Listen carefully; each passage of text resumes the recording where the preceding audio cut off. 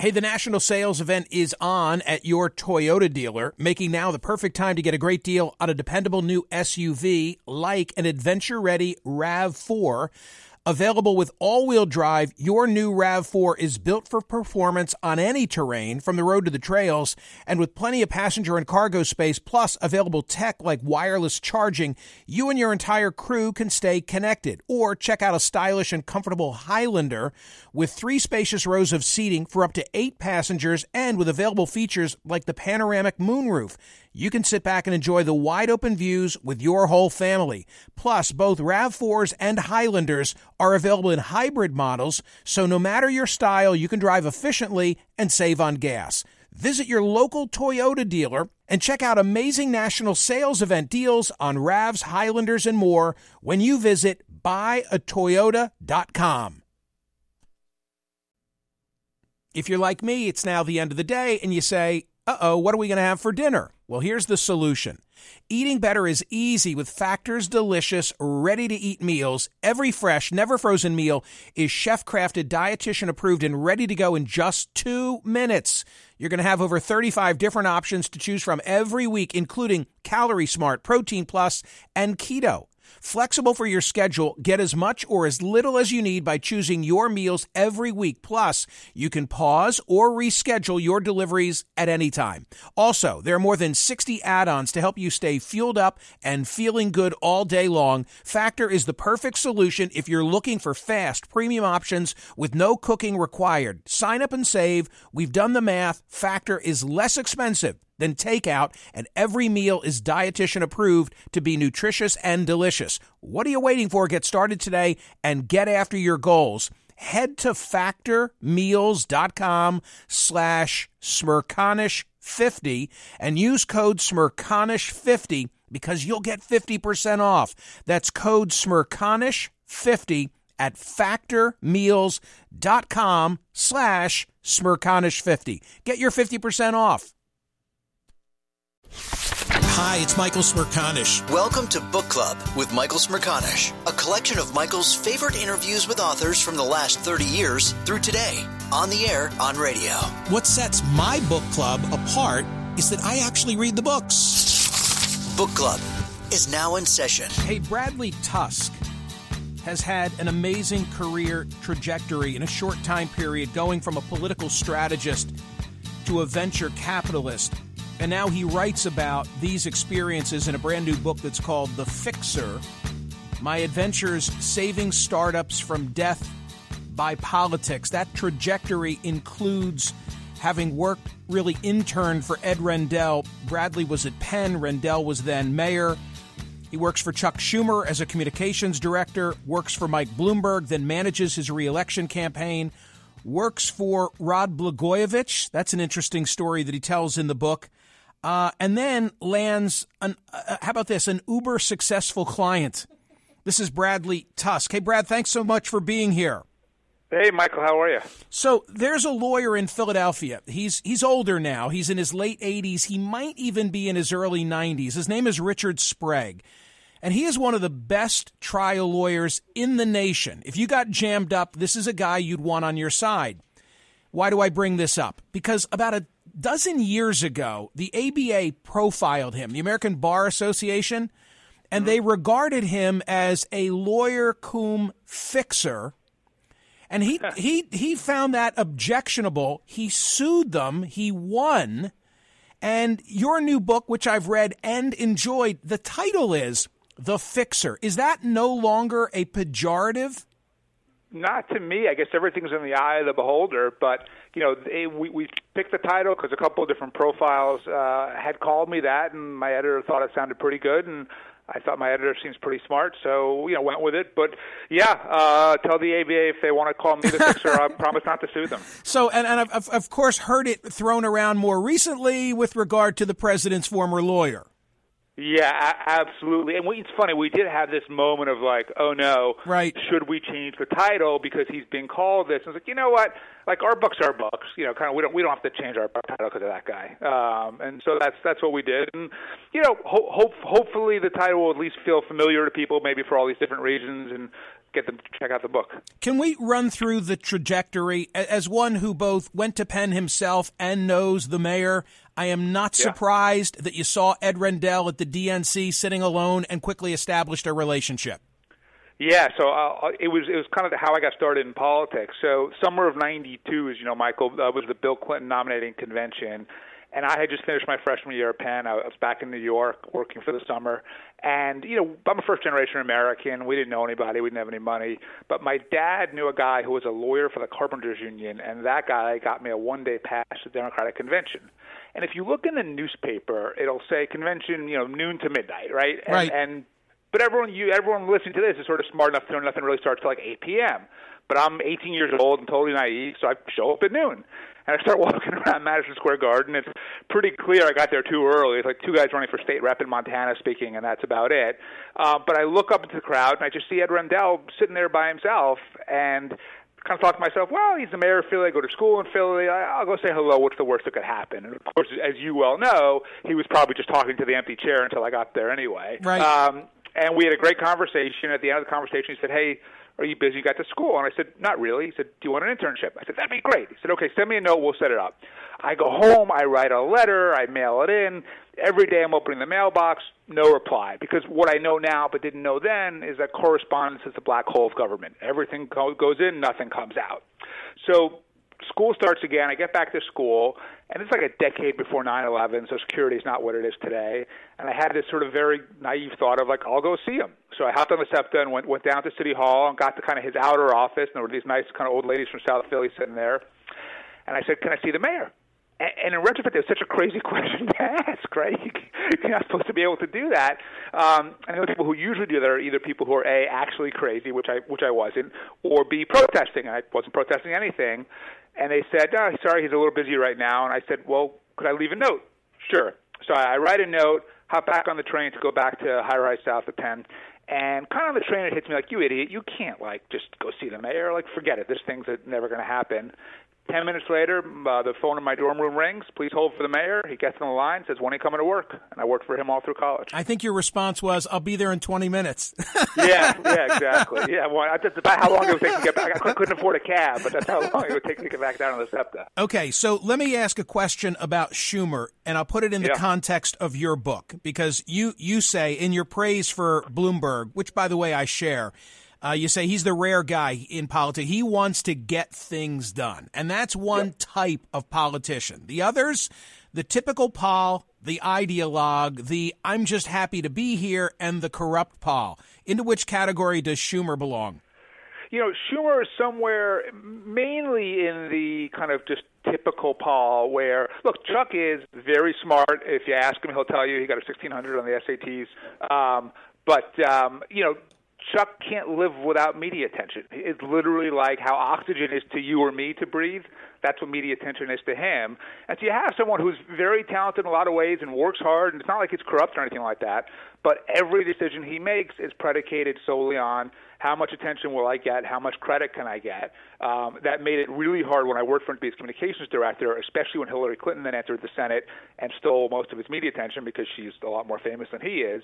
And I think it's hard for him now as minority leader and maybe even majority leader at some point, which is a really good leader has to give credit to other people and share, and that's really not his natural tendency. From Schumer, you go to Bloomberg, and your role initially is what? Co-executive director of the Charter Revision Commission? Yeah, basically, I was working for Chuck. Mike won out of nowhere. My friend said, hey, come join us at City Hall. So I did, and then they wanted to change the city charter, so that I ran a little campaign to pass that, and we did. And then just showed up in Mike's office one day with this campaign promises idea, which was I thought it would make sense for Mike to be the first politician ever to publicly report on the status of every one of his campaign promises, whether it was completed or not, because the point wasn't so much, look how much I've done. The point was, I am going to be so transparent that I will be totally different than any politician you've ever seen before.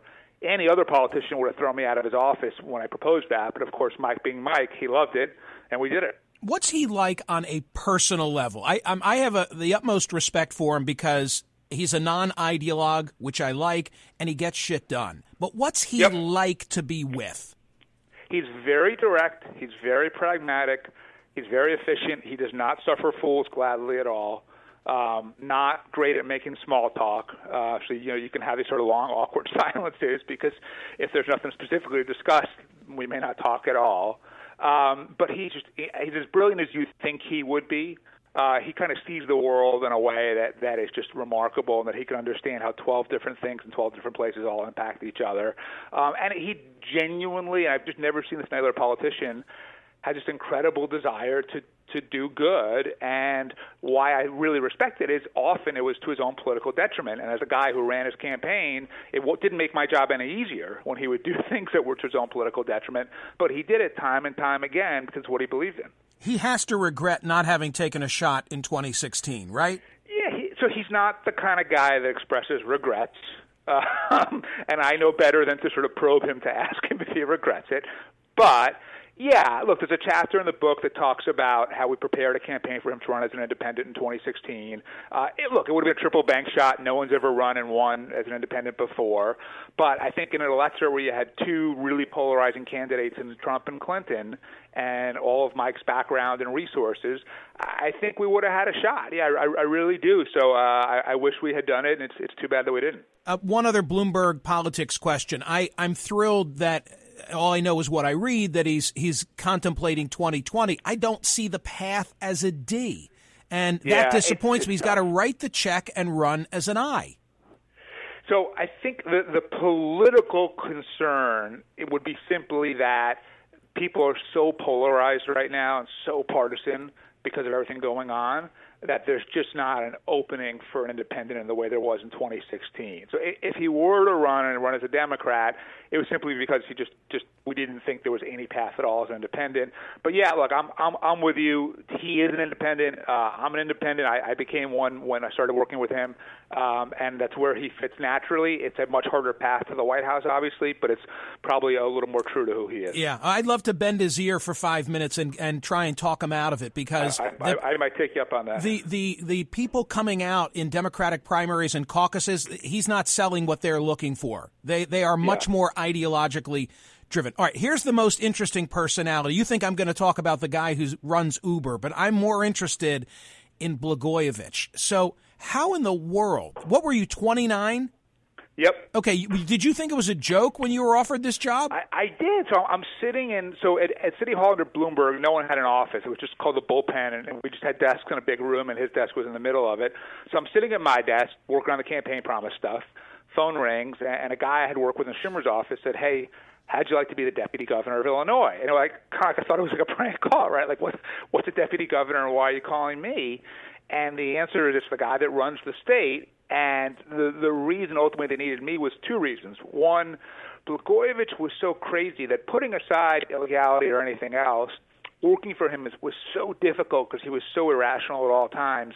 They needed someone young enough that it was such a career-making job for them that they would tolerate all that and put up with all of it, which I did, and I was. I was also pretty young and naive, and so they were able to structure the job in a way where I oversaw everything except for grants and contracts and patronage and things like that. And that's where all the corruption happens, and they were able to rob the place blind without me noticing until Rod inadvertently asked me to extort Rahm and Ari Emanuel, and luckily I said no and put a stop to it and reported it. A typical Blagojevich workday. You write, by the way, the book is titled The Fixer. You say it's a loose mix of a few phone calls, watching SportsCenter, reading long biographies of Napoleon, preparing for a run, going for a run, stretching after the run, and then showering for at least 90 minutes.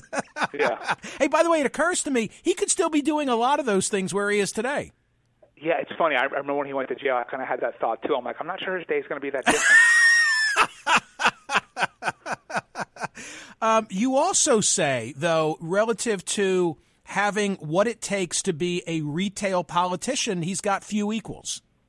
Yeah, amazing. Look, he is a guy, first-generation American, son of a steel worker, grew up with no real advantages, and made himself the governor of the fifth biggest state in America, never lost an election, in fact, won re-election despite being investigated corruption by double digits, right? So politically, he was a marvel, and it's because his personal political instincts were incredible.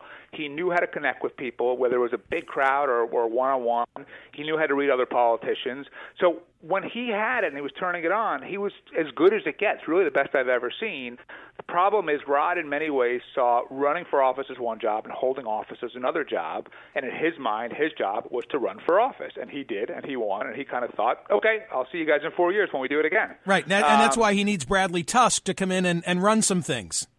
Yeah, I mean, look, first it was terrifying, right, because I'm trying to get this guy to decide what bills to sign and veto, what should go on the budget, and I just can't get him on the phone. I can't get him to pay attention.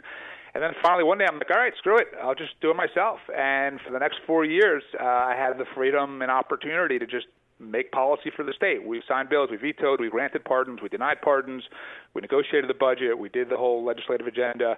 So it was kind of great because we were able to be really, really experimental because there was kind of no one to say no. I'm not giving it all away for free. This is Bradley Tusk. The book is called The Fixer, My Adventure Saving Startups from Death by Politics. This is the Book Club with Michael Smerconish podcast from SiriusXM. Hey, the national sales event is on at your Toyota dealer, making now the perfect time to get a great deal on a dependable new SUV like an adventure-ready RAV4. Available with all-wheel drive, your new RAV4 is built for performance on any terrain, from the road to the trails, and with plenty of passenger and cargo space, plus available tech like wireless charging, you and your entire crew can stay connected. Or check out a stylish and comfortable Highlander with 3 spacious rows of seating for up to 8 passengers and with available features like the panoramic moonroof. You can sit back and enjoy the wide-open views with your whole family. Plus, both RAV4s and Highlanders are available in hybrid models, so no matter your style, you can drive efficiently and save on gas. Visit your local Toyota dealer and check out amazing national sales event deals on RAVs, Highlanders, and more when you visit buyatoyota.com. If you're like me, it's now the end of the day, and you say, uh-oh, what are we going to have for dinner? Well, here's the solution. Eating better is easy with Factor's delicious, ready-to-eat meals. Every fresh, never frozen meal is chef-crafted, dietitian-approved, and ready to go in just 2 minutes. You're going to have over 35 different options to choose from every week, including Calorie Smart, Protein Plus, and Keto. Flexible for your schedule, get as much or as little as you need by choosing your meals every week. Plus, you can pause or reschedule your deliveries at any time. Also, there are more than 60 add-ons to help you stay fueled up and feeling good all day long. Factor is the perfect solution if you're looking for fast, premium options with no cooking required. Sign up and save. We've done the math. Factor is less expensive than takeout, and every meal is dietitian approved to be nutritious and delicious. What are you waiting for? Get started today and get after your goals. Head to factormeals.com/Smerconish50 and use code Smerconish50 because you'll get 50% off. That's code Smerconish50 at factormeals.com/Smerconish50. Get your 50% off. Listen to Michael live weekdays on POTUS, SiriusXM Channel 124, and on the SXM app. I'm not giving it all away for free. This is Bradley Tusk. The book is called The Fixer, My Adventure Saving Startups from Death by Politics. But at least tell me about the phone call that comes once you've rejoined Bloomberg. Hey, there's a guy with a small transportation startup, and he's having some regulatory problems. Would you mind talking to him? And that was really the beginning of a whole new chapter of your life. Yeah, absolutely. I had started a consulting firm after the Bloomberg campaign, and I was sitting in a Walmart meeting, and I get that call from a friend of mine. And a few hours later, I am Uber's first political advisor, and my life really changes when Travis Kalanick then calls me back and says, hey, listen, I can't afford your fee. Would you take equity? That was during the Series A, and really just ended up being incredibly lucrative and given me the opportunity. Wait, can I interrupt and say and ask a question? Because you had received a bonus from Bloomberg by now, right, for having successfully managed the re-election. So you've got the freedom, I guess, to take that deal. But did you know, hey, they are really – you just thought you'd take a flyer. Oh, yeah. I didn't know anything. anything, man. I mean, I'm lucky that Travis treated me fairly in the contract I signed because I didn't even know what I was signing. Now I run a venture capital fund and I have lawyers and investment professionals and all these people who know what they're talking about. But I didn't know anything. I was just like, yeah, sure, what the hell? I mean, the only thing I saw was this was an interesting concept because Uber was little more than a concept at that point, and he was an interesting guy. But that was really it, right? And then luckily, through all the work that we did, we were able to build something that was pretty special and pretty unique and really shape the way that startups should deal with politics going forward, which is we had a really rough opponent in the taxi industry. It's really like a cartel in every single city. And they use their political influence, their campaign donations, their lobbyists to try to stop ride sharing from happening in every single city. And we just had to fight them tooth and nail. I could just see how initially you might say, well, wait a minute. Conceptually, everybody's going to be a taxi driver. People are going to drive their own cars. Hit me with this again. At that point, UberX hadn't even been created yet, so it was just Uber Black, which was more of a traditional car service variation. So the scale and scope of it at that point wasn't what it then became. So, I remember the moment when Travis told me about UberX, and that was exactly my reaction. I couldn't see it at all, but of course he could, which is what mattered. But yeah, look, we took on taxi. I remember in Philly, the taxi committee, the taxi guys controlled the PPA, the Philadelphia Parking Authority. And we had to sort of break through that in order to allow Uber to operate in Philly and, have those fights all over the country. So what I've really done is cherry-picked some of the fun anecdotes, at least according to me, in The Fixer. But before I leave you, people should not get the wrong impression. It's not only taking us through the ride you've had, but you offer advice, particularly to startups, and try and apply some of your political wit and wisdom to business dealings. Yeah, so it really takes the work we've done with startups like Tesla, Lemonade, FanDuel, Handy, Ease, and a bunch of others and says, here was the situation they got themselves into, here's what other people were doing to them, and here are the tactics and strategies we used to overcome it, or here are the things we tried to overcome it and we failed. Right? But either way, here's what we learned from it, because there are 17,000 startups in the U.S. I can invest in and work with maybe a dozen at any given time, and that's about it. But the other, 16,988 shouldn't be subject to pay-to-play politics and corruption and attempts to stifle innovation. And so the point of the book is to say, here's how you should think about this stuff and deal with this stuff, whether you got someone like me on your side or not. I hope you can tell. I thoroughly enjoyed it. I thought it was great read, and I wish you all good things with it. Get your buddy to run as an I, for crying out loud. Please. I will shoot him an email now and tell him that you said that. The Fixer. Thank you, Bradley Tusk. Thanks, Michael. Bradley Tusk, The Fixer. My adventures saving startups from death by politics. TC, your reaction to the conversation, please. Well, first, let's start at the very beginning. Of course, when I heard Fixer, I thought Michael Cohen. So I was glad that you covered that to start with. Yeah. Well, I thought it was I thought it was a very interesting decision to make for the title of the book. But what a life so far. Talk about being in the right place at the right time with Uber dropping into your lap. That's incredible. Do you think that Fixer is a pejorative? I never thought of it as pejorative. I thought of it more as maybe a little tricky. Like, I didn't think of it as a bad thing. I thought of it as someone who dealt with bad things, if that makes sense. So that the fixer is not necessarily the quote-unquote bad person, but whoever he's fixing is the bad person. That's how I always thought of it. So I told you a story. I told him a story at the outset about the lawyer that I know who is superb. Sure. I went back and pulled the story just quickly doing a Google search while I was conducting the interview from 2003. What am I reading from? Reporters Committee for Freedom of the Press. I have no idea what that is. Wow. A 501c3 nonprofit dedicated to assisting journalists. November 21, 2003, the American Bar Association settled a libel lawsuit yesterday, agreeing to pay an undisclosed amount of money to attorney Richard A. Sprague.